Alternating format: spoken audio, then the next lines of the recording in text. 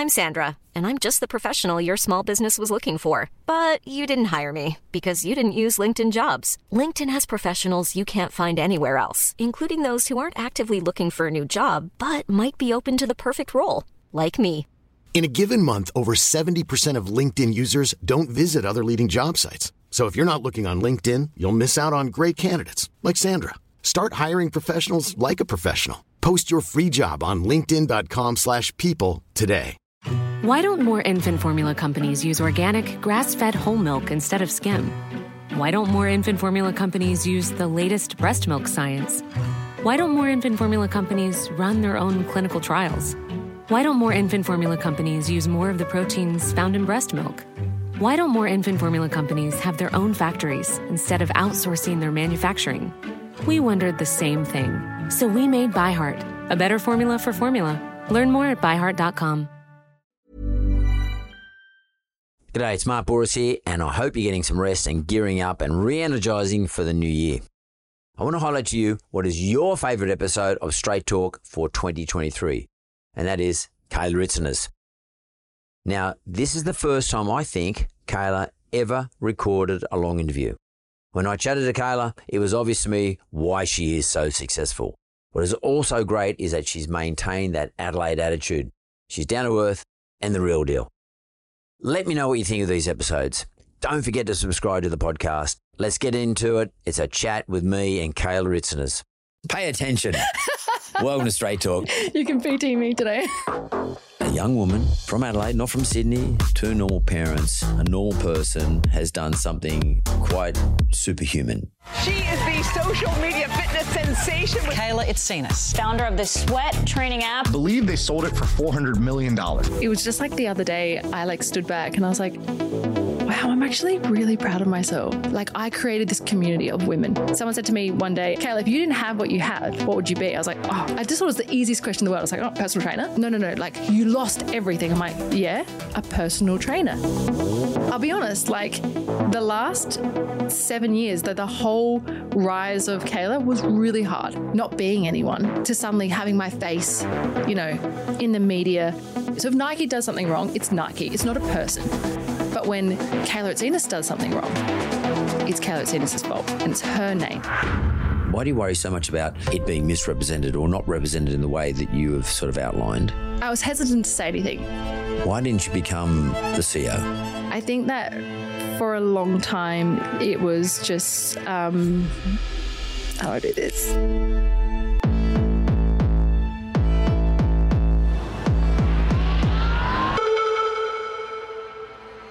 Kayla, pay attention. Welcome to Straight Talk. You can PT me today. How you going, all right? Yeah, good. So, many years ago, probably, I don't know, maybe, how old is your daughter now? 4. Okay. I think it was 3.5 years ago. I tried to get you on to the show when I was in the city, in the studios in the city, and you couldn't make it because you were heavily pregnant at the time, as I seem to recall. Actually we ended up getting Toby on the show, but lots happened since then between you and Toby. But we're here to talk to you. And I always wanted to talk to you. I always wanted to meet you for a whole number of reasons. We all think that we're patriotic. We're all somehow related to each other. We were just talking about it earlier. Greeks to Greeks, I always get intrigued, especially a young girl from Adelaide who's done so well for herself. You've killed it, seriously killed it. And it's not just the metrics, and it's not just the numbers that everyone keeps talking about. It's all over Wikipedia and everywhere else when you do your research. When I do my research, about the numbers of people who follow you and the amount of money you sold the business for, all that sort of stuff. Not really just about that from my point of view. What it's about for me is a young woman from Adelaide, not from Sydney, not from one of the fancy schools here in Sydney, but a young girl from Adelaide with two normal parents who's a normal person, has done something quite superhuman for me. You cracked That's it. So nice. You killed it. It's a big deal. Thank you. You've always remained, at least from what I'm seeing, from where I'm looking, grounded and well managed and reserved, and haven't tried to make a big deal of it, even though it is a massive deal from where I'm sitting. women very rarely get to do or achieve what you achieved, especially from a little town like Adelaide. Yeah. It's pretty cool. Thank you. How do you feel about that? I think I made the mistake early on of never, ever accepting compliments like that, never, ever celebrating anything like that. And when people used to say, you've done really well, like, how do you feel? I'm like, good. Like, I used to kind of try to brush it off. But it was just like the other day, I like stood back and I was like, wow, I'm actually really proud of myself. Like, I'm really proud. I sent Jay a message, my fiance. I said, hey, I'm really proud of myself. Weirdly, it's like a weird thing to say. He wrote back, you should be. I was like, yeah, it's sort of like incredible. a delayed response. Yeah. Like, is that because Kayla growing up was always told to know her place, or are your parents humble people, or what? Where does that come from? So my mum, I'll just talk about the women on my side, my sister, like, if you need an arm, we'll cut off an arm and give it to you. Like, that's just us. I watched my yaya work so hard. Like, she ran a household, and I know that doesn't seem like much now, but like every single meal is cooked, homegrown, like the house is clean. There's no cleaners, there's no dishwasher. Like, she is the dishwasher. Like, that's what my grandpa says to her. You are the dishwasher. So it sounds terrible, but like, I'm just around hardworking women with a lot of love. So when people say to me like, oh, they talk about money, oh, you've made so much money, how do you feel? I'm like, not really like a question or something that I really like to talk about. I talk about my family, or the love that we have. That's just what I've grown up with. I just don't really know that business talk. Yeah, well, it's. I remember the day that I did my deal, and many years ago in 2004, and I was sitting in New York when I did it, and I was just there by myself. And the way I celebrated is I just went and bought myself a pizza. I got the concierge in the hotel, and I stayed at a really fancy hotel. I'd never seen anything like that before in my life. And I got the concierge in the hotel at 11 o'clock at night to get me a pizza, because I was in New York. So I thought, I'm going to celebrate with a pizza and a beer. And people sort of think, I'm sure they think, oh, yeah, what a lot of bullshit. But I wasn't overwhelmed on that day. In fact, when I think back at it, I was a little bit underwhelmed. It took me a long time to sort of grow into it.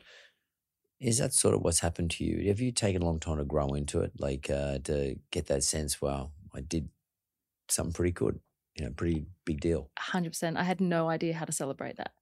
Like, I remember sitting down at the table when the deal was done, and I just didn't know how to tell my family. We're all sitting around the dinner table. We were all having a dinner. Everyone was laughing. Everyone was doing normal, and I was sitting there thinking, when do I tell them? Like, so then I went out that day and I bought my family gifts, like just like really small things that they wanted, and I gave it to them at the dinner table. Everyone's like, why are we opening these presents? Like, why are you doing this? And I was like, I thought in my head, this is so lame. Like, I just say it. And Mum's like, did the deal go through? And I was like, yeah.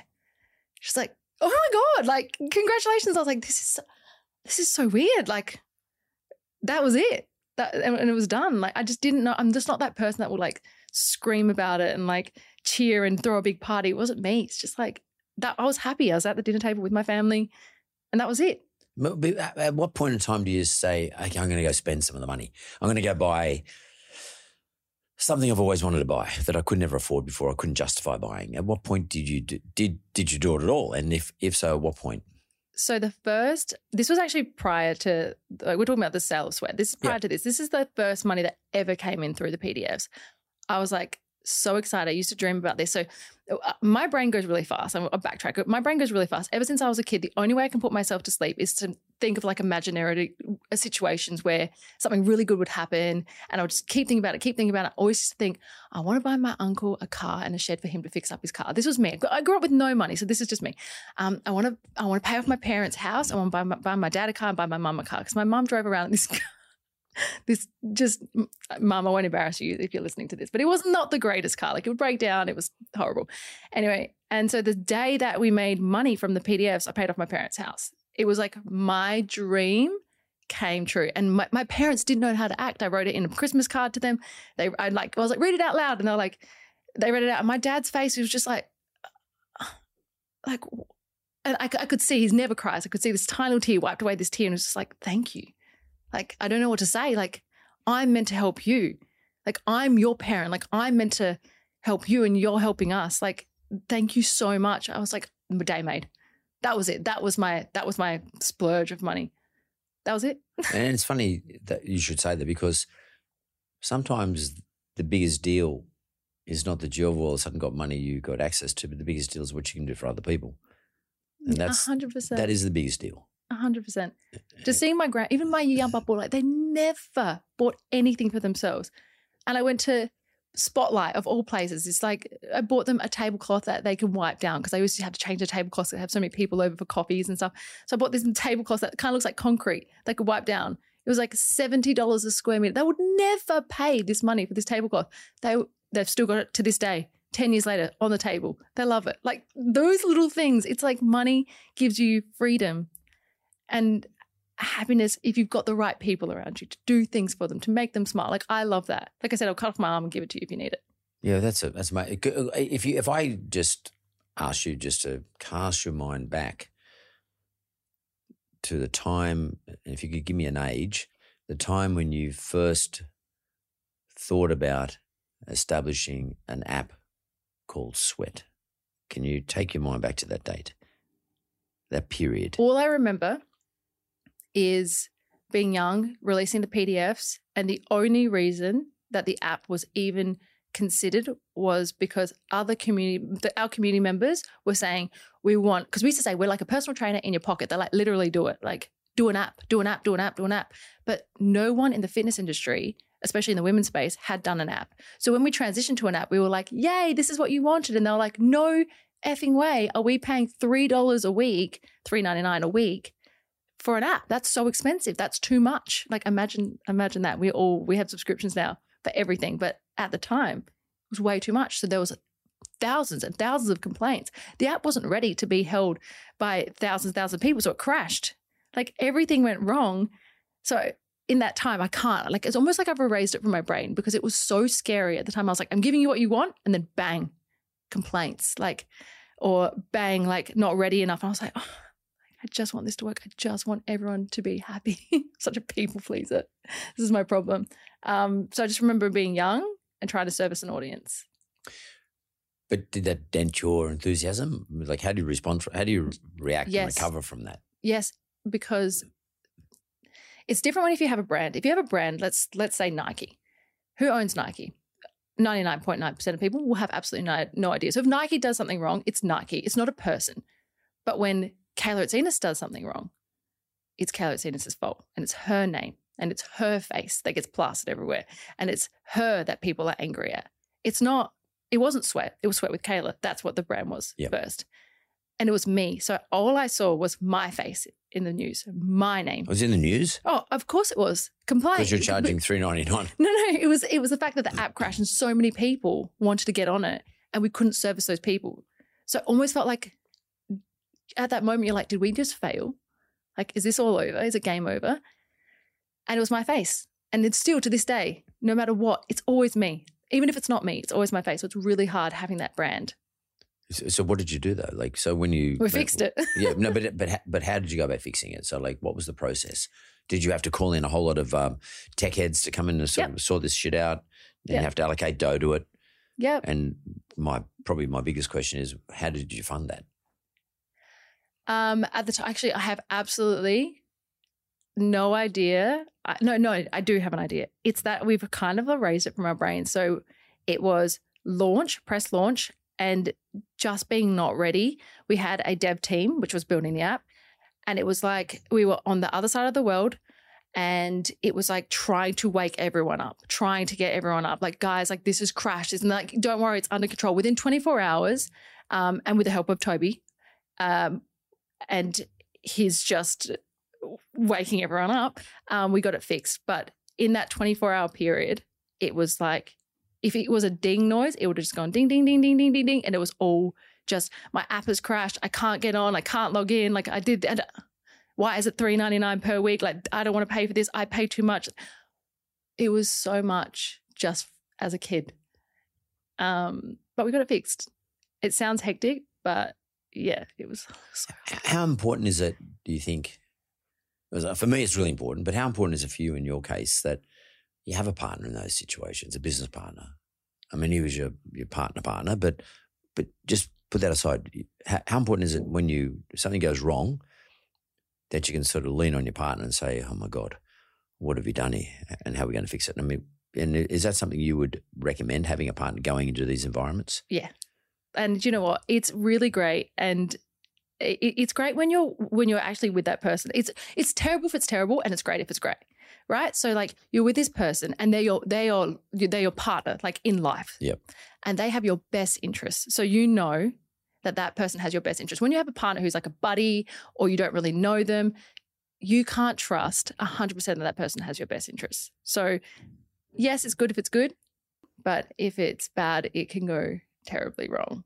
I think if you have the right partner, it's great. You mean business partner? Yeah. But what would you say are because I've just been talking to a couple of guys who are in business together, and they're good mates. They always work together and they trust each other. Is the reason why having a good partner or a partner is because you know how someone is likely to react because you've known them for some time? Absolutely. Yeah, that's what it's about, like knowing their character. Yeah, and knowing and having that partner there.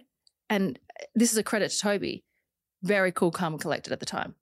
Very let's fix this. Very let's do this. Like, and there's obviously me who's there, and I'm emotional because what's happening is my face is getting run through the media. This looks like a failure on my behalf. And then you have this person who's there who has your best interests, who is your partner, who is there to, and it's very cool, calm and collected, and say, let's fix this, which is what you want at the time. People say don't work with your family because emotions can fly and you guys can like be driven apart. But it's really good when you have someone who is so level-headed to say, let's fix this. Once I got my head around, after the first hour or two of things breaking, I got my head back around and I was like, okay, cool, calm and collected. Like, ignore the media. Let's just get this fixed. Having those two people there as the rocks for this company, which was quite small, but having these two, I guess, owners of the company be like, it's all right, guys, we're going to get this fixed. That was a really good feeling for our staff and for our team. Yeah, well, the staff's an important one. But if I could just go back like one step, in terms of having someone cool, calm and collected like Toby was at the time, Mm-hmm. on the flip side of it, his face not getting plastered all over the joint. What is the downside of being the face of a brand?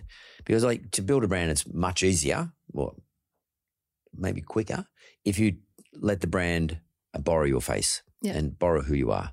Because brands need personalities. Or a personality makes it grow quicker if people like the personality. But there's a risk associated with it. Did you ever understand the risk associated with being in the front of the sweat with Kayla? Did you understand the downside of it, or you just thought, oh, sweet, I just go along with it? Listen, so this is what I recommend, and this is what I say to people. If you're going to build a brand and it's on you, set specific goals, morals, standards, almost like a brand identity. Have that prior to going into your business. And when you go into your business, whatever it is that you do, make sure you stick to those things. So, for example, like this is going to sound like a bunch of mush until I actually explain it. So I said, I will never sexualize myself to sell a product. Never. Before you put your name out there. This is before. Yep. This was just me and how I grew up. I will never embarrass my grandparents. I will never, probably never train men. I just wanted to focus on women. And at the time, it was actually because of religious reasons that I had a lot of female clients, and I didn't want to, I loved those clients and I respected them. And I was like, you know what, guys, I don't actually need to train men. Like, I love you guys. Let's just have women in here. And that's how it started. So there was just like these things, these boundaries that I set for myself. So I went in there with a bunch of boundaries and I never broke them.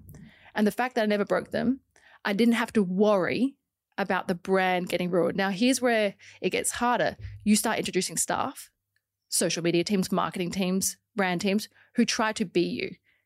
And if you step too far away, then you're actually giving yourself to them and putting your brand, your voice, your face in their hands. And by doing that, that's where the risk comes in. Because if they go and say something, they go and do something, they go and write something that's not you, all the risk falls back on you. So you have to be a control freak. If you're going to put your face that big on your brand, you've got to be a bit of a control freak, which is what I was.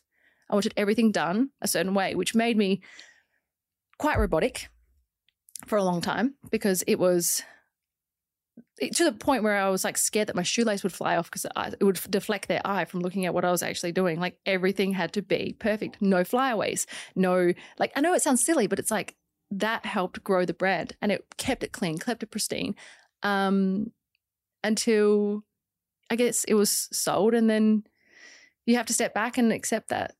Would you say you had to become a little bit obsessive about the brand values? And I want to ask you as well on top of that, did you write the brand values down? Like this business about not sexualizing myself, blah, blah, blah. I had to. Was it written down? Yes. And then when you talked to your marketing team or whoever the people were, they had to understand that. So you inducted them into this process. Correct. And then do you become do you have to become obsessive? Now, it doesn't mean I'm not suggesting you have to become OCD, but do you become obsessed with getting things correct all the time? Yes, you become a control freak. Yeah, that's what you mean by control freak. Absolutely. Yes, you become a control freak. You want to be able to control every single situation because it is you.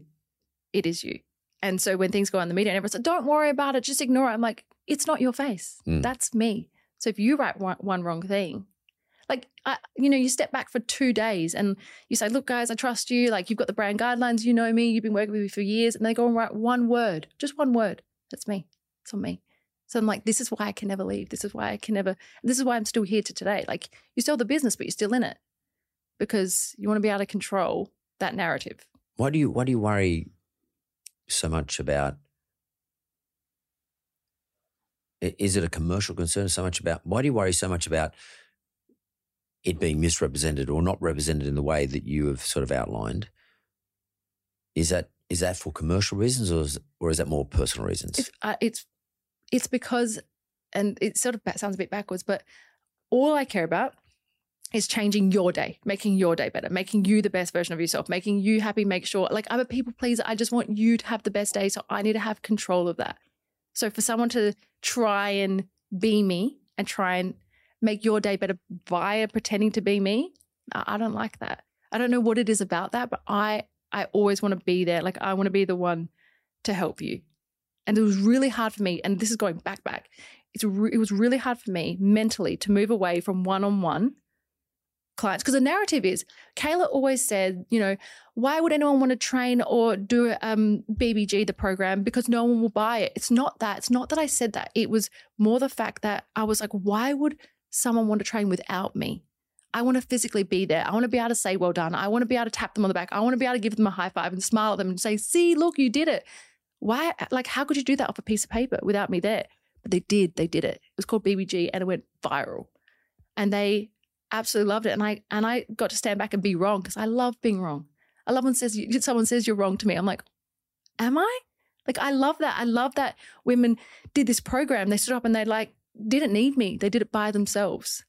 So that's when I became more controlling of what I was online because I wanted to definitely be always there, always me, always showing up. So someone met me in person, they're like, you're exactly the same. Like, that was a compliment to me. So it wasn't created. It was you. It's always been me. Like, I hope that what you see on Instagram, my videos where I'm demonstrating an exercise, you now talking to me now, you're like, you're kind of the same. Like, that is you. Yes, okay, maybe I sound a little bit more like, I keep saying the word control freak, but I think you would be too when it's your brand. Imagine if an AI model was suddenly just you. It's just not you, it's your voice, and I'm just talking. And this AI robot's just pretending to be. Pretty cool. It'd be cool. Session. It'd be sick. You'd love it. But you'd also be like, hold on, wait, I didn't really talk like that. Or do I really sound like that? Or did I really want to say that? Like, it's almost like someone else controlling you. Don't like that. In terms of how deep you go into that, in terms of your thinking, your process about how is Kayla represented and the rules, it's sort of like a rule book. Won't do this, we'll do that, won't do this. Do you go right down to the very detail like Donald Trump used to do, that he never smiles? If you notice, he never smiles. He always wears the same uniform. He carries his hands in the same places. I remember when he came out to Australia once and we were doing the show and he said to me, look, I'll allow you to do an interview with me. And at the end of the interview, he presented himself and we were asked to do, the media wanted us to do some photographs saying you're fired. And every photograph, we took about 30, 40 photographs and we had to approve them before they went out to the media outlets. And in every photograph, my hand was in a different spot. In every photograph he took, his hand was in exactly the same spot. And some of those photographs, I smiled. Some of those photographs, I just say, I don't give a fuck, whatever, just mucking around. His mouth was exactly the same on every one. His hair looked exactly the same. It's just like, it was like there was just one pose he took 50 times. With me, it was like they took 50, I did 50 different poses on 50 different occasions. So But he was very, very particular in relation to how his brand was relative to himself, the media, and anyone around him. And I took that as a lesson and I try to learn from that. Did you go into that level of detail? Like Kayla doesn't smile, or Kayla does smile, or Kayla doesn't use certain words, she doesn't swear. Did you go into that program? Yeah, there was, okay, so no, not that level of detail. But, like there was other things. So there's my guidelines. So I'll call them my guidelines, which I will not sexualize myself to sell a product. I don't want to embarrass my grandparents. Like, I said it before, like I will never train men. Like, there was heaps more. I've written them all down.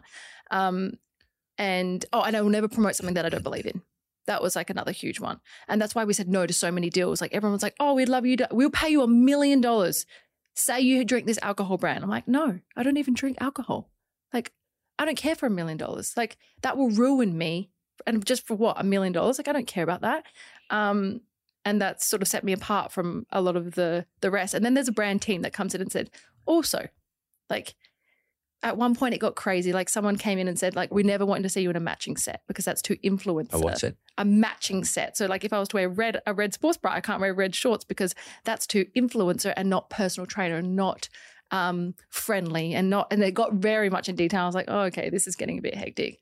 I just wanted to stick to my guidelines. Yes, I was always warm and friendly, but that's just me as a person. Like nothing about this was robotic or fake. It was just what I wanted. And if you are a person who sticks to those guidelines, even in your business, not your business, but anyone listening to this, you feel like you feel safe. Do you know what I mean? Yeah. Like you feel safe within that. Yeah. Well, we have brand Bibles in previous businesses, and I try to stick by them. But I always needed someone to sort of say, Mark, stick to the guidelines. I'm a bit opposite to you. Like I would tend to be a bit undisciplined and tend to go outside the guidelines. Sounds like you were more like saying to them, I'm not going outside the guidelines and don't tell me to do that because that's outside my guidelines, your guidelines. Yeah. Where the hell does that come from? Like, is that your mom, your dad, your grandparents? Like, where's that level of awareness and discipline come from?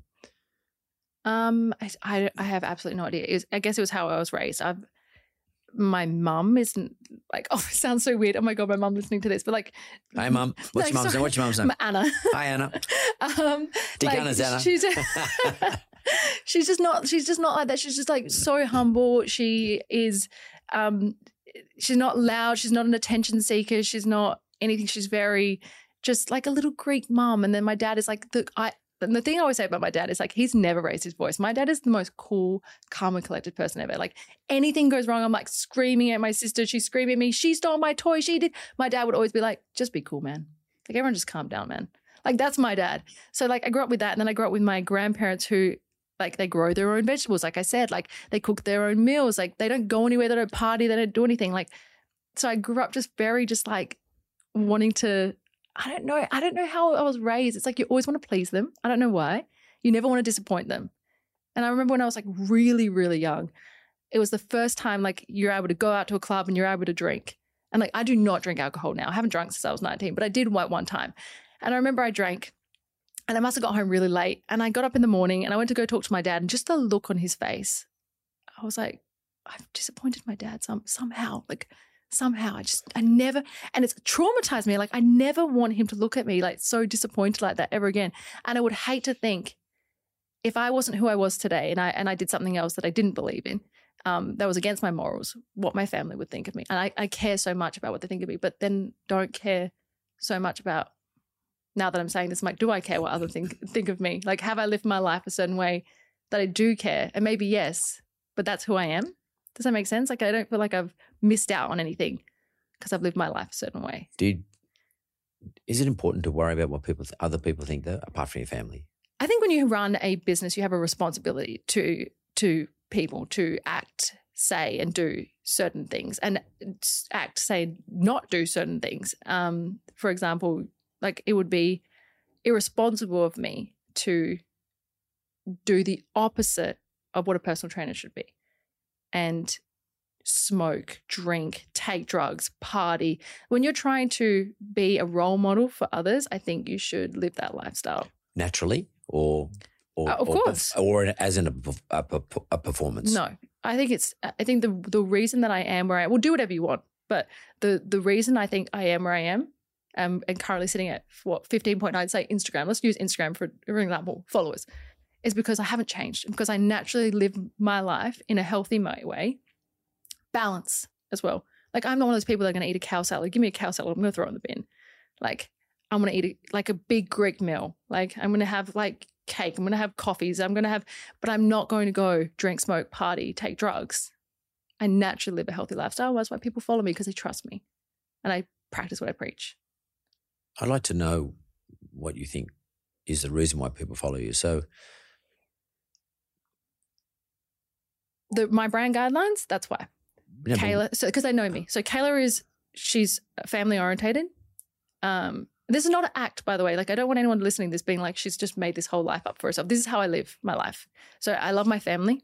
I love them more than anything. How does that come out though in your socials, for example? Community. Like, I created this community of women because I was so sad. I grew up in this bubble, and it's stupid of me because I thought every family was like my family. Like, my mum, like, if people come over, my mum cooks. Like, my mum's hospitable. And remember, and for anyone listening to this, I never traveled until the program was released. So I didn't know anything other than the bubble that I grew up in. So my family is full of love, full of kindness. And I thought that everyone's family was like that. And it wasn't until I traveled that people would come up to me crying, being like, I've got no one. Like, I'm so depressed. And it's the only thing that's helped me. I'm like, oh, okay. Like, what do you mean you've got no one? Like, where's your parents? Like, oh, they don't live in this country. Like, they live in another country and I don't really speak to them. I'm like, oh. And then the next person would come, a lady came up to me, the saddest story ever, and it still haunts me to this day. She had terminally ill, 4 kids. She was dying. She's like, I've got cancer. This is the only thing that's getting me through. I was like, oh my God. Like, story after story after story. These are at boot camp meetups. This is the end of the boot camp when you're supposed to be on a high. You're getting story after story after story after story. And I was like, oh my God, not every family is like my family. It's stupid to say now, but like, that was my realization. I just wanted to create this community. I wanted everyone to feel like the family. So that's number one. That's why people follow me, because I create sense of family for them, a place where they feel safe. Number 2, it's women only. So again, not only do they have a community and family, but a place that they feel safe. No offense, but some women feel not safe. It was the fact that I didn't sexualize myself. So they felt that it was safe for their kids to follow me. There are a lot of mums that follow me. Their kids follow me. I don't drink alcohol, which that's by choice. I just don't like it. It doesn't like the taste. I don't like how it makes me feel. Mothers, again, parents, trust me. Do you let that be known though? Absolutely. Yep. So people know that. And I don't have a reason. Like, I wasn't an alcoholic. I just don't like the taste. It doesn't fit my lifestyle, so I don't drink it. So then again, mothers with their kids feel safe. Follow Kayla. Follow what she says. I've never been on a diet. I refuse to diet. I just eat a healthy, balanced diet, Mediterranean food, whatever it is, our Greek food. Again, so there's that trust there again. And I maintain a healthy relationship with everyone that I'm around.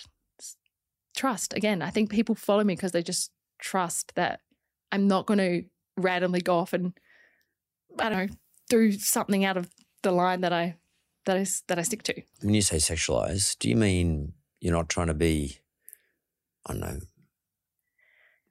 some, fancy model up there with a tight clothes on or something? What does that mean, sexualize yourself? You won't sexualize yourself. What does that mean? There is literally a trend currently right now that trainers are speaking with their back to the camera. So you're staring at the back of them, their booty, and they're leading their chats with the back of themselves. Okay. I think that in a real life situation would be very weird if I was to approach you in tiny shorts and walk in backwards and say, hi, Mark, I'm here for you. Walking backwards, you would that's be for like, sure. You would probably be like, what is going on? Like, this is so awkward for me. Like, so this is how people are leading their stories, their talks to their audiences. Like, there's little things I just couldn't do it. Like, I mean, I'm not going to put myself down, but I'm not exactly the curviest person in the world. So like, I don't want to attract a male gaze in that way. I don't know if that, I feel like I'm going off topic here, but like, No, actually you're on topic. Yeah. I just feel, I don't know how to say that without putting women down. I don't want to put women down, like, at all. I'm here for women. I support women, but I think there is certain very obvious images and ways to stand and be and talk that are sexual, and I don't support it. Like, it's not for me. But if someone else wants to do it, that's fine. But you think your audience likes it though? Because I was going to ask you, is there any sense, especially from when you were younger, when you're building your audience, is there a sense of naivety about Kayla that made it more interesting for me to follow? Because she wasn't somebody who knew what the hell's going on and was actually managing the whole process, either sexualizing yourself or not sexualizing yourself in your case, more of a performance, whereas you were just being yourself. Correct. Yeah. Do you think that naivety thing was attractive to a lot of other women who follow you and they like naivety? Not naivety, but just normal girl. Like the girl next door sort of vibe. Yeah, they did like that. They and everyone used to say to me, "You're from Adelaide?" I'm like, yeah. How come you didn't move? I'm like, move where? Like, away from my family. If you're in, I believe, if you live in a certain lifestyle for a certain amount of time, you adapt to that lifestyle. So if you have millions and millions of followers and you live in Hollywood, and you have millions and millions of dollars, and everyone treats you like you're the queen, then you will think that you're the queen. That's great. But then you get used to this lifestyle. When it's not there anymore, who do you have? So I used to say to people, if you lost everything that you had, what would you be? They're like, oh my God, I would die. Like, I would hate that. What would I do with my life? Someone said to me one day, and it's been recorded multiple times, Kayla, if you didn't have what you have, what would you be? I was like, oh, I just thought it was the easiest question in the world. I was like, oh, personal trainer. They're like, no. Like, you lost everything. I'm like, yeah. What would you be? I was like, a personal trainer. Like, I genuinely like that. Like, I got to wake up every day, be in my pajamas, which no one actually knew, then put sports clothes over the top because it was cold, go outside, train a bunch of girls with music on, loud booming music, make them sweat, boss them around, which was like, for me, I was like, this is so fun. Like, I get to tell you what to do. Like, this is like back in the day when I was like 3 years old. I'm like, I want to be the teacher. Like, that's me, but grown up. Get them to transform their mind, transform their body, live their best absolute life, get a hug for it, and then appreciate me telling them to do 100 million burpees. I was like, is this a real job? Like, this is the coolest thing in the world. These women are like, thank you so much. I feel amazing. Of course I'm going to be a personal trainer. Like, this idea of being like an influencer that makes millions of dollars by advertising this tea and this camera and this cup, not interested. Not for me. Never been for me. Would you have been though if you hadn't sold the business? Like, just to make money? Never cared. The amount of times I have been offered millions and millions and millions of dollars to sell skinny teas, protein shakes, things that I just do not believe in, diet pills, anything you can think of. And I've just said blanket no. Even things that I did want to partner with, I was like, it only benefits me and it doesn't benefit my community. So no, they're like, Kayla, like, it's a partnership with this clothing brand. Like, that's sports clothing. I'm like, but what does my community get? They're like, nothing. I'm like, do they get even a discount or like their own? They're like, no. I'm like, okay, then no. I just don't care. So the Sweat app now is now called Sweat, not with Kayla, but just called Sweat, and that was acquired by Icon Fitness, a big organisation. Okay, but you're still there. I am. Yeah. So what's your role there now? Personal trainer. Yeah. It is. But the face, you're still the face. Yes, I'm still the face. Yeah. I create content. I do programming. I do stuff with obviously social media. So I teach people how to do certain exercises and show them certain routines and direct them over to Sweat. 100%. Yeah, because I've been following you for ages. So. Yeah. Sweat is still standalone. Still standalone, yeah. So why didn't you become the CEO or the whatever, like the chairperson or the leader of the pack or whatever? Why didn't you do that? Exactly why I said I love, if you gave me any job role, it would still be personal training. Like, that is my favorite thing to do. That is not appealing to 99.9% of the audience because you have to get up at 4 o'clock in the morning. You have to work. Like, you got to mop gym floors and wipe people's like sweat off the mirrors. That's why it's so frustrating for me nowadays that everyone wants to become a personal trainer, but they only want to do it online. Have you ever trained a client? No. Like, personal training is the most fun job. CEO to me, people coming to CEO is a role where I watched the CEO role at Sweat, and it's Adam Kosh, and he's amazing, but all he does is deal with complaints, deal with putting out bushfires. Absolutely, putting out fires every single day at his desk. Like, I don't want to do that. That's not fun. Like, to me, I always joke with Adam and say that he has the boring role. He's like, Kayla, without my role, I said, I know. But to me, I just don't want to put out fires all day long, and that's what I feel like the CEO does. My role is fun. I get to be around women, train women, like play loud music in a gym. It's the best job in the world, honestly. Is it just fun, or is it you're getting feedback all the time? So does Kayla needs the feedback? Does she like to feel what people are experiencing? Absolutely. Absolutely. Every single day, feedback in. We want this, we want that, we feel this, we feel that. And it's me. I'm putting out, I guess I'm like a CEO in my own role. Like I'm dealing with like the community. They're sort of like the team members that come into me saying, we need this, we want that, we want that. And I go out, go grab all that information. I still have my own Instagram account, the Kayla Itsines one. And I give it to like a team. This is what they want. This is what they want. This is what they're saying. This is what this person's saying. I wish I could tell you what was coming up because that would be awesome. Actually, can I say what's coming up? Please do. I'd love to know. Can I say? Well, yeah, cool. So people are excited. So there was a program that was super famous back in the day that we made called BBG. Yep. And what does it stand for? Okay, stand for Bikini Body Guy, yep. which is what we got rid of because nowadays that just is an outdated view of health and fitness and we all know it and it got changed. But originally no one ever called it Bikini Body Guy and I think the news were like Bikini Body Guy, but it was always called BBG. Anyway, we got rid of it, which is what I was really sad about. And it went back into the app, but it went into high intensity. It was called High Intensity with Kayla.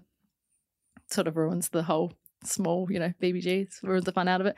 And then it got changed when COVID happened because there was people weren't able to use equipment. So like the whole program sort of got wiped, it got changed and just became a high intensity program. Now from the request of the community, because I'm still online, they were like, can you just bring back the program? Like it was the fittest I've ever been. It was the strongest I've ever been. Mentally, I felt amazing. Like, can you just bring it back? So we're bringing back the program, but we're calling it something different. But can you just explain for me though, what was the program? So what's the difference between that program and what the people have been using? So what are the differentials? So high intensity in the app is like a high intensity program. Yep. It is what it is, just high intensity. Whereas the PDFs, BBG, were 28-minute workouts. So 7-minute circuits, you do them 4 times. So 7 times 4 is 28. And they were for women, written by a woman. And it went viral all over the world, just 28-minute workouts 3 to 4 times a week, giving people the most incredible transformations inside and out. It was just amazing. And it brought just a community of women together through boot camps, through meetups, through social media. It was incredible. So you got 7 exercises perhaps? So 8 exercises. 8 exercises. Broken up into like circuits like this. So 4 exercises on this side if you're watching, 4 exercises on one side, 4 exercises on the other. You do this for 7 minutes till the timer stops. So keep doing those exercises. This side, this side, this side. So 2 circuits. Just repeat twice. It. Yeah. And that's all as simple as that.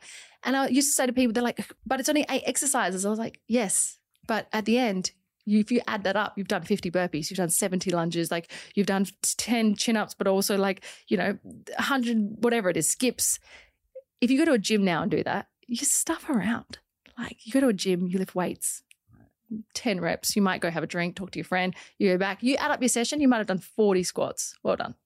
But with BBG, which is like the OG Kayla program, you'd have done 400 and you wouldn't even know because it's 28 minutes and you just don't stop.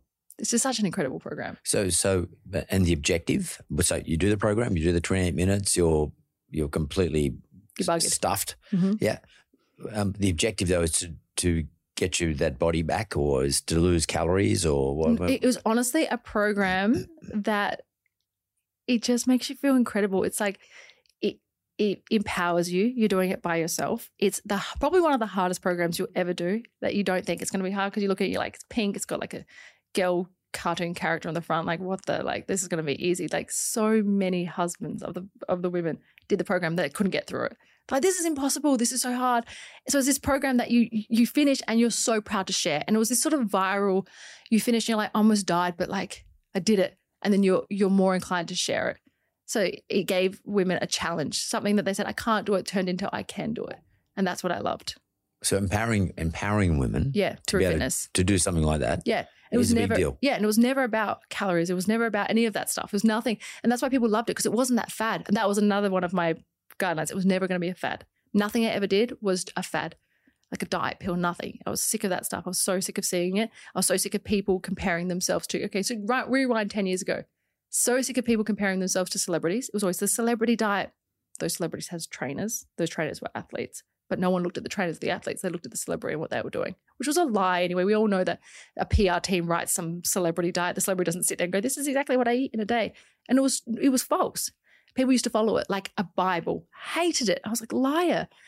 Then I hated the lose 10 kilos in 10. What? Stop. Like, that's not real either. Like, why doesn't, and that's when I looked at my family, I'm like, why doesn't everyone just eat, like, use food as a celebration? And that was another thing I worked out, which is I'm going back and forth. When I traveled, people use food as like a punishment. I was like, what is going on? They would diet, they would cut out, they would restrict foods, they would be scared of food. I was like, no. In Greek culture, we use food as celebration. We use food to bring people together.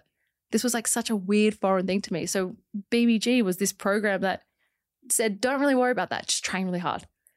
And women loved it. They're like, great. They're like, can I eat this? I'm like, yes. And how important simplicity, because like 28 minutes, that's not a long time. So like most people think, oh, I've got to train for an hour. I've got to train for 45 minutes or whatever the case may be, or even longer. Or I've got to run for an hour. That sounds pretty cool. Just 28 minutes and gets me to where I want to get to. That was the line. That was the hook. That was the one that they loved.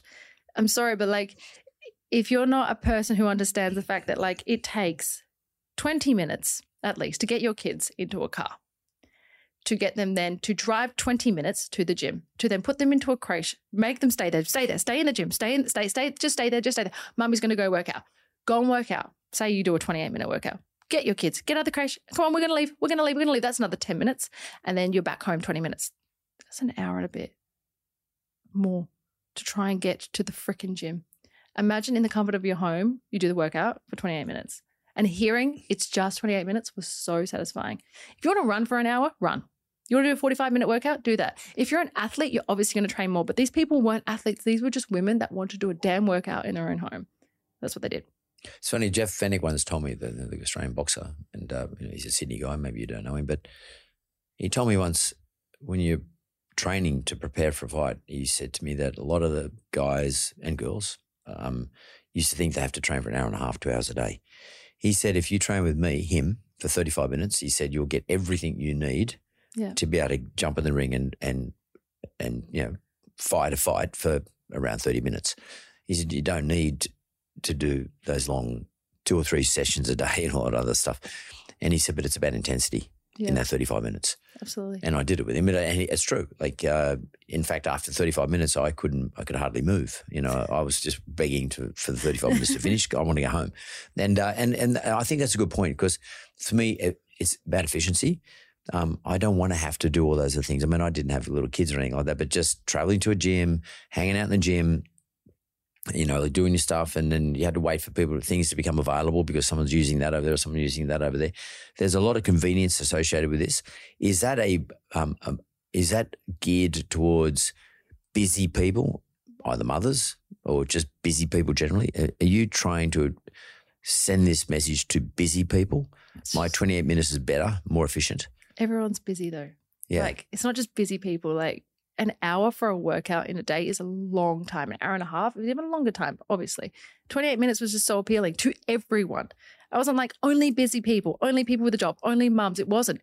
There was this huge, I think at the time it was like we had to legally put an age bracket. So we're just like 18 to 50. I can't even remember what we wrote, but that would just opened up this like audience. And it was just, who is this for? People used to say to me in interviews back in the day, who is this program for?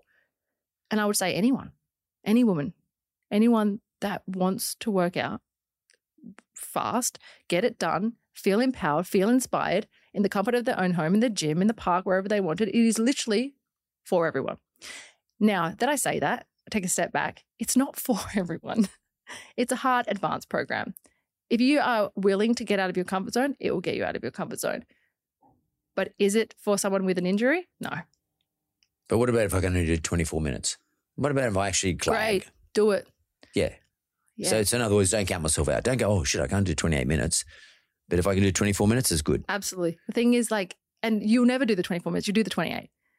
You know what I used to say to people? I used to say to my clients, I used to train out of my parents' backyard, and they used to say to me, I'm not coming to training today. Send me a text. I say, why? And they say, I can't be bothered. I said, okay, cool. I know you can't. What I want you to do is you don't have to train. You have to come. You have to touch the door. Show me your face. Go. Just touch the door. Do nothing else. So I used to come every single time, 99.9% of the time. They used to touch the door. I used to look at them and they're like, all right, I'll train.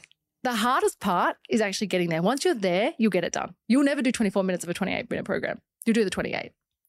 100%. Unless you need to go off and like, I don't know, vomit or something, like throw up outside. Like if anything stops you. Like other than that, you're not going to go, I got 4 minutes to go. Nah, I might call it. You're going to do it. It's 28 minutes. So Kayla's, you've had some great successes, as I said earlier on, and you've got, you're still working on Sweat. You're still the face of Sweat, and you're running your own personal social programs as well. Where's Kayla now in her personal life? So, Papa's still alive? Yeah, Papa's still alive. Mum and Dad are good? Yeah. You've got 2 children? Yeah. You know, you've got your 4, how old's your daughter, your first 4. child? 4, she's 4. Yeah. How old's your next child? His name is Jax. He's 5 months old. Yeah, you've only just had him? Yeah. Well, I don't know how you're supposed to say that, but anyway, you've just had Jax a little while ago. A new partner? Yeah. You got a new partner? What's Jay? Yeah. Yeah, and I read somewhere that a whole lot of your family live in the same sort of vicinity or the same street, or I'm not even kidding. Within 3 streets is every single person of my family. Yeah, so you're all sort of you own the neighbourhood. Yeah, I'm going to make him really sad because I'm thinking of moving for a little bit, moving states for a little bit. So moving interstate. Yeah, just to check some stuff out. Yeah. So, how's your life now? Like, to me, it looks like it's perfect. It is. Like, how are you feeling? I feel incredible. I'm so truly happy in everything. And I'm very lucky, and I appreciate every second that I have with my yabapo, my parents. Like the other day I have a room in my house called the playroom. Most parents have a playroom. It's just a messy room with toys.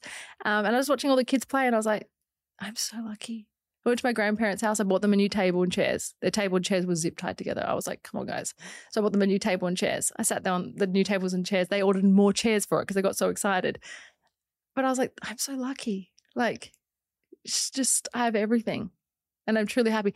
And it's really bad because when people get to this point in their life, they wait for something to go like catastrophically wrong because they're like, this can't be what it is. But I'm just learning to just enjoy the moment, be present with my happiness. Because right now, everything's all good. One time I remember I was playing golf with Jerry Harvey and his son, John, and John was probably about 13 at the time. I was playing with my son, who was the same age as John at the time.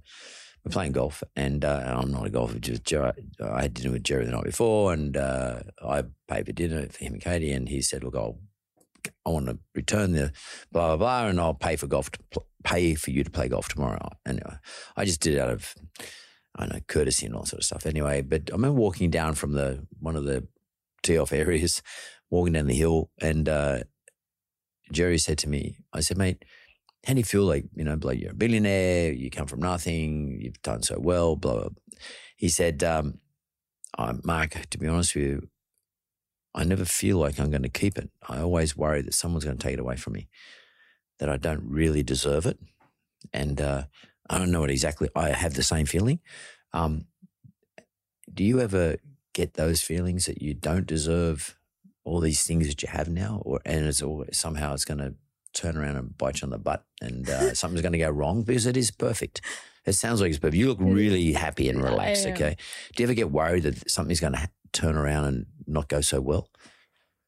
Yes and no. Like, I had a beautiful upbringing. Like, I cannot even remember a day in my upbringing. One memory in my whole upbringing that I remember, and I'll just tell you really quickly so my mum listening. I was walking to school and my mum kept trying to say to me, you need to clean your room. And it was my birthday. And I said to my mum, I don't want to clean my room. Stop making me clean my room. I want to go to school. She was like, clean your room. I was like, stop it. Why are you doing this on my birthday? Anyway, I was walking to school and she's pulled up beside me because I was like, I'm walking to school. She's like, get in the car. I was like, no, Mum, you're ruining my birthday. She's like, well, you're ruining my whole life. It just came out of her mouth. And I was like, oh. Anyway, turns out she was trying to stop me from going to school because there was a surprise at school walking in. And that was the one time and one time only that I remember a bad memory from my childhood. And my mum immediately, after they said surprise, my mum ran to the school and hugged me. She's like, I'm so sorry. So like, I had a great childhood. And then I'll be honest, like, the last 7 years, the whole rise of Kayla was really hard. Like, I was battling with, having this amazing upbringing, not being anyone, to suddenly having my face, in the media, having friends who I thought were my friends say things like, you could just pay off our whole house now. I was like, what? Or like, you should buy us all cars. I'm like, why? Like, I'm thinking like, these people aren't my friends. Or like, you should stop now. Or like watching them, make a comment on a Facebook group that someone would say something negative about me and then them commenting. I'm like, oh my God, this is like really hard. And then I felt like, honestly, and I've said this honestly, that although Toby is fantastic, at what he does, like I said, cool, calm and collected, perhaps we weren't as suited to each other as we should be. So that was really hard. I battled with that. And it wasn't till just recently now from, I feel like it's been 7 or 8 years that I felt truly happy where I am. Like I look at Jay and I smile, my heart warms, and that wasn't what happened like over, the last however many years. And I feel that, and this is no dig at Toby, like I feel like he would have felt very much the same. And you were both very young anyway. Very young. And you've interviewed Toby before. Yeah. And he is very, he knows exactly what he wants. He has this plan for his life, and he's very structured, very, and I go, woo, like I do that, I would have done that as well, like to explain that, like the level of talking. But I live a life where like Jay is very carefree. Like he'll do something hilarious, like funny. It's amazing with Anna. Is not scared to like break the rules a little bit and like do silly things, which I love. Like I love so much about him. So I feel truly right now, truly happy. And I feel that I deserve it. Like I look at my family, I look at how they all live in the same neighborhood. I look at our family dinners and it feels right. It feels like everyone's connected, and I smile and I sit there and there's this sense of warmth that comes over me, which I haven't felt since I was a kid. And it was that sense of family, that sense of connection, that thing that I was missing. And you try and fill these voids with like dogs, like, you know what I mean? You try and fill this love with like dogs and whatever. And yeah, so not till now that I really felt that warmth that I feel, that I deserve. And I don't feel like it's going anywhere. And is that a reason why? Because I very rarely ever saw an interview with you in the past 5 or 6 years, very rarely. But I have seen a little bit more recently. And in fact, here you are on this podcast. And I saw an article in the AFR more recently. And is it all of a sudden Kayla now prepared to do interviews, whereas before she was a little bit reticent to do that? Is it now because prepared to present herself outside of that controlled regime? What's that? What is that about? That I find it really hard answering this. I think that for a long time it was just how do I do this? Every time I say something, that little portion of what I say gets taken and blown out of context. So if I say, Toby and I don't really align, that becomes me bitter, she's angry, she's this, not at all. That's just facts. Now, if I had said that and we were in a relationship, so if I'm in a relationship with you and I say, we're kind of the opposite, that's a love story. Opposites attract, amazing, but when we're apart, that's me bitter because I'm a female and I'm emotional and I'm bitter. Not at all. Like it's just facts, like logical facts. We don't align. So I was hesitant to say anything. The second I did, look what happened. They wrote a small article about that little portion, which was nothing to do with business, with nothing to do with me being empowered, with nothing to do with how good is, what Kayla's done. Nothing. It had to be that. So I'm reluctant to and reserved when it comes to those types of conversations and that's why I'm going around. As you can see, I'm going around and around. I'm not answering your question. And I've always felt like I work with a team and I feel like if I go and stand up and say, oh, I did this and I do that, I hate when people do that because I'm like, there was a whole team that helped. And I don't want my team watching my interviews being like, hey, like we did that. We filmed that like together. So that's why I don't go and say I did this and I did that. But you're feeling more empowered. I still don't do it. You still don't do it. It was my one thing. I'm still telling you now, like there's a team there. There's help there. And you know what? It's really hard because you're a female and there's this big push for females to stand up and say, I'm the boss, I'm the CEO, like I run a company, I do this, I do that. And you all go, wow, amazing. She's a boss, she's a queen, but like, I'm not like that. I'm happy. And it puts me in a position of weakness in other people's eyes because they're like, oh, you had help. I'm like, yeah, that dude over there that runs that company, he also has help. But it's just how you say it. Like, I'm happy to say I have help.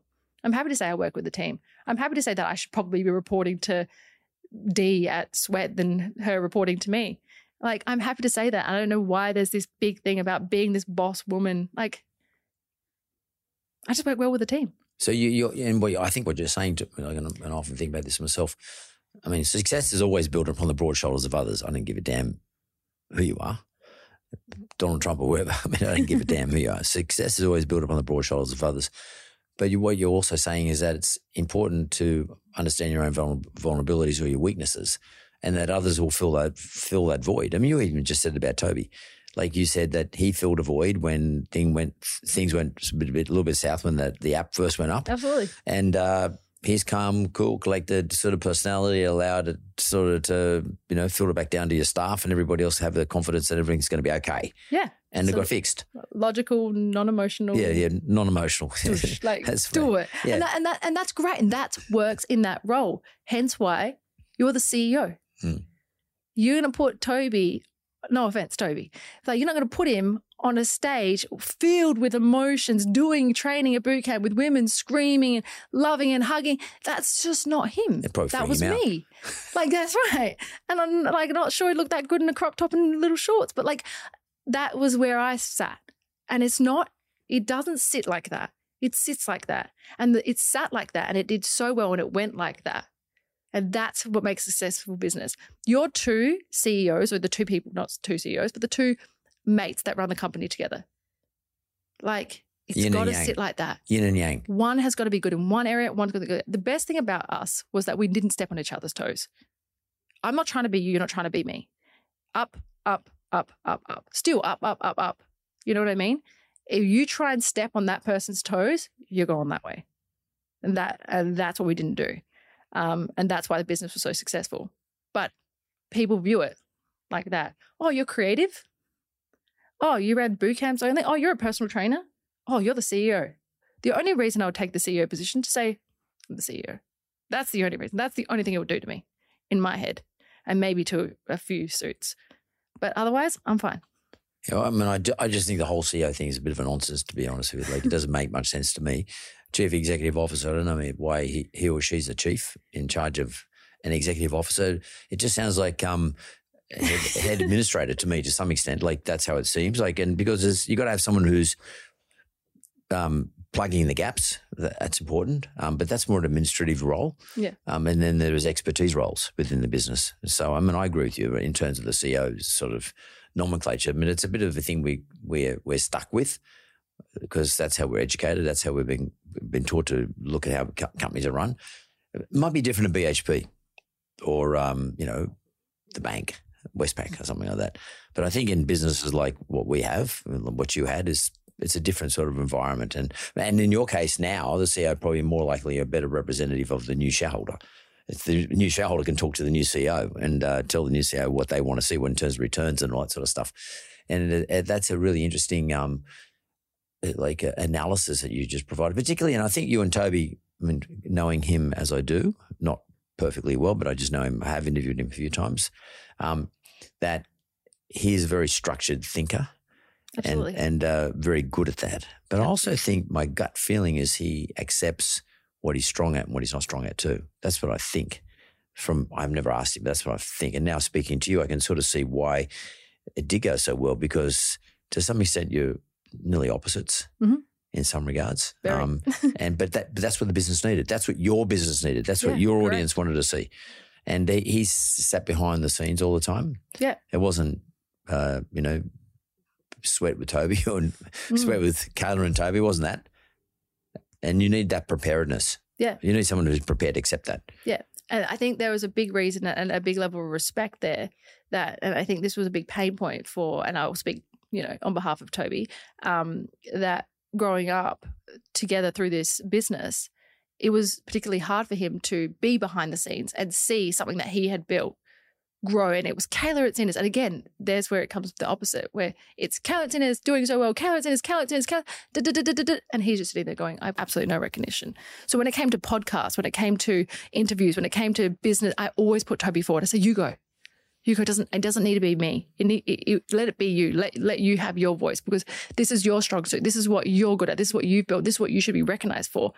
Like, and that was a level of respect there. So that's why I never got interviewed about, I would never sit with you, no offense, back in the day, because there was this level of like, I would put Toby forward. You speak to Toby. Oh, no. But back in the day, I don't want to speak to Toby. I want to speak to you. You're the face. You're the one that's going to get us the clicks. I'm like, no, but this is his strong suit. You want a boot camp? You want creative? You want film? Like, it's not, again, puts me there, like as I say it, but you want that? Let me be that for you. Let me give you an interview about personal training. Let me train you. But you want business, analytics, you want numbers, you want this, you want growth. You speak to Toby. That's how it works. That's very clever. It's nearly like you step back from the business. Like, I don't know, it's nearly like you can set yourself back and step outside of everything and actually have a look at it. Like, look at it objectively, look at everything that's going on in the business objectively. It looks like you're able to remove yourself from the business. Kayla can remove herself from the business and just have a look at everything, everyone wrestling in the mud and all the sort of stuff that's going on, and just see and take the view where she fits in. That's a pretty mature thing for at the time when you were much younger. You were in your 20s. You were doing it. Did you know if you're doing that consciously, or was that just your instinct? I don't know. I guess it must have been just instinct. And I think some very honest and real conversations with Toby saying, hey, and let me tell you, and again, I'll speak to Toby, he's grown up a lot. So his conversations back then would have been like, I'm not coming to that interview, I don't feel respected. Whereas now would be, I'll speak to that interview because that is what, like the way you would have watched him grow over many years and the way that he speaks and presents. So I think it was a little bit like, again, I think this would be taken out of context, but I was a bit scared to upset, my partner out of respect. So I would always do that, like, people pleasing. You go do it. And then as I grew up and he grew up, we both realized where we were meant to be. It was, I think it's very mature. And where my final question to you is, what's the go forward for Kayla Itsines? Like, what happens from here? I mean, apart from relaunching, your 28 minutes, but where to from there? I mean, or do you just live the day by day and just live your life, or do you actually set up a plan next 5 years? Well, I'm still at Sweat for probably the next 5 years, and I want to concentrate on that. I think that my biggest mistake through this whole thing is not celebrating where I am, never, always looking forward. And I guess that's great. And that's what makes you successful, because you always have a plan, you always have a goal, you always have something to reach. But if you never celebrate where you are, you will never be happy. And so the fact that now that I am now present, I'm now celebrating where I am, I'm now appreciating my family, where I live, what I have, has made me so happy. So when people ask me questions like, where will you be in 10 years? I get instantly nervous. I get instant anxiety because I'm like, I don't really want to think about that. I know I should, but like right now, let me just enjoy the present moment, because I will never celebrate where I am. And that's what I never did through my whole career. That's a ripping answer. Thanks. It really is. Thanks. And thanks for taking the time to see me. Thank you. Good to see you. You too.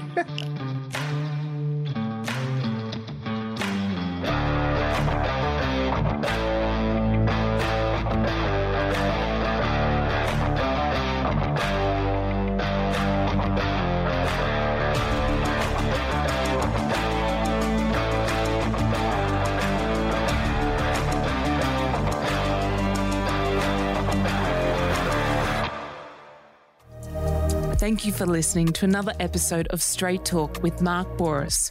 Audio production by Jessica Smalley. Production assistants Jonathan Leondis and Simon McDermott. This is a Mentored podcast.